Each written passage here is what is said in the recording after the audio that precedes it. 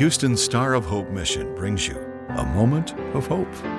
Could you spare a little hope today? Hi, this is Scott Arthur. Most people don't mean to, but they put the homeless in a category. Say homeless to just about anybody, and they call up an image of that guy on the street with a sign, or maybe a bum begging for coins, too lazy to get a job. But the fact is, the homeless population is as diversified as any other group. And the reasons for homelessness vary. Loss of job or place to live, illness, substance abuse, human trafficking, domestic violence, mental challenges, or in this case, something you wouldn't expect, an act of God. I'm here with Ramona. She's a 30-ish, sharp, intelligent, attractive woman who finds herself without a permanent home. Certainly not the typical homeless person we work with at Star of Hope. Ramona, you are homeless because of Hurricane Harvey. Can you tell us a little bit about yourself and how you ended up in this situation? Yes, I'm a victim of Harvey. I lived in Houston for over 20 years. I have two children, 18 years apart. At the time, I was recovering from my father who had passed away last December 5th, 2016. So I had shifted at that time to assist my father, to take care of him and to see him on his way home to glory. I got a job working to take care of seniors 70 years old, up to 100. My client was very supportive of me at that time, her and her family. I had lived in one area with an individual, assisting him and his wife. They had a business, and they had 5 homes, so he asked me to take care. Him and his wife asked me to take care of one of the homes as she recovered from cancer. So it had got very difficult for me at this home because he was also helping other people that had lost their jobs and that were homeless. So I decided to move. I saved up some money to move. And I moved in an area that was closer to my workplace and easier for me to walk to work. And this area had not had any kind of storm or any kind of hurricane or any flooding since 1947. Storm Harvey was not predicted in this area. They didn't need insurance in this particular area I moved in. Tell us about when the hurricane hit. When the hurricane came in, I was looking at the news, and I was just so happy that weekend. Everything was going well. I had moved. I had been in my place 2 months, and I was looking at how they were saying in other places, you must take heed to evacuate. And I wasn't paying attention to taking the heed. But as I heard 288 flood, they also said in the area that I was in off of Sterling and South Bracewood that you must evacuate. Well, I had fell asleep that night, and the next morning I woke up, was about 4, 5 o'clock. I noticed that my floor was flooding, and I had to get out, and I was scared of water. I was there alone. I had got a phone call, and my friend said, you got to get out as soon as possible. So I started, panicking. I started going through anxiety. I didn't know what to do. I didn't know who to call. They were saying the call number. I was looking at the news. And then I had a knock at the door. The waters was rising so fast, I couldn't even open the door. And my neighbor pushed the door open. And she said, you got to get out now. She said, whatever you do, grab what you can and get out.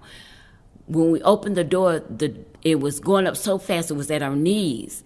And it was coming so fast, pouring down rain. When she pulled me out, it was up to my neck as we walked. So I had to walk in that high water. I was afraid, didn't know her, but her mother stayed at the same place that I worked. And we both got the rescue by calling the security that worked at the place we worked at, and he unfastened the gate for us to be safe. So that was my first beginning of my journey in Hurricane Harvey. I had stayed at my residence that I was taking care of, my workplace, for a whole week. The lights went out, there was no food, and then within that week, that Saturday, they had to evacuate my client. Her mother had to evacuate, so they shut down the whole building. And I didn't know what I was going to do. So when the waters calmed down, I got a ride over to where I lived, and it was really not good. And they then also that Sunday they said everyone in the apartment complex has to evacuate. Well, by that time, the energy shelter was open, and they sent rescue for us.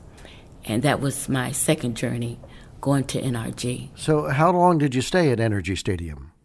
I spent the days at NRG was until September the 28th. What brought you to Star of Hope? A friend had was also in Storm Harvey. She was going through many trials about Storm Harvey because she wasn't from here. She was from Atlanta, and she was concerned about me. And she called me that night on my phone, and she said, she had been checking on me, and she said, you have to leave. She said, you're not going to be able to stay after the 27th at the shelter. And I said, I don't know what I'm going to do. She said, you got to go to the Star Hope. And I began to tell her, I'm not going to the Star Hope. I've helped many people go into the Star Hope back in 1992 and over the years, and Star Hope is not for me. She said, no, this is a new Star Hope. I said, a new Star Hope? I said, there's no new Star Hope in Houston. I said, the one on Armour is about to be closed down. She said, no. She said, you need to pray and ask God for me to take you to the Star Hope. Well, I did. And she came and got me. And that's how I ended up at the Star Hope. What were your thoughts when you walked into Star of Hope? When she drove up to the grounds, I began to cry, and I began to ask for forgiveness. I knew the engineers that first told me about Star Hope, the new building that they were going to have off of Reed Road. So when I came, I was overwhelmed. It was amazing to me that God could send a friend to help me in a homeless situation, to believe for me that I could get help and to recover.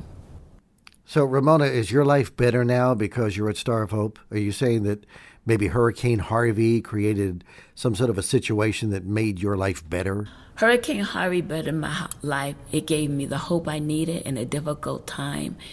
The things that I had lost could not compare to the value that God sent a friend from across the miles to think of me and to rescue me from myself.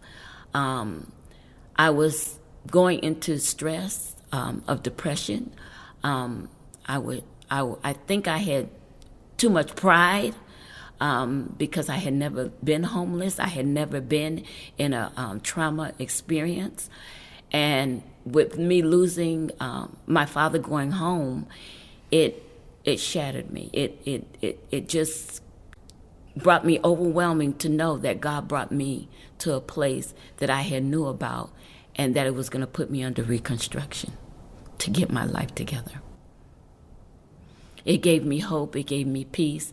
It gave me rest, knowing that I would be safe and secure.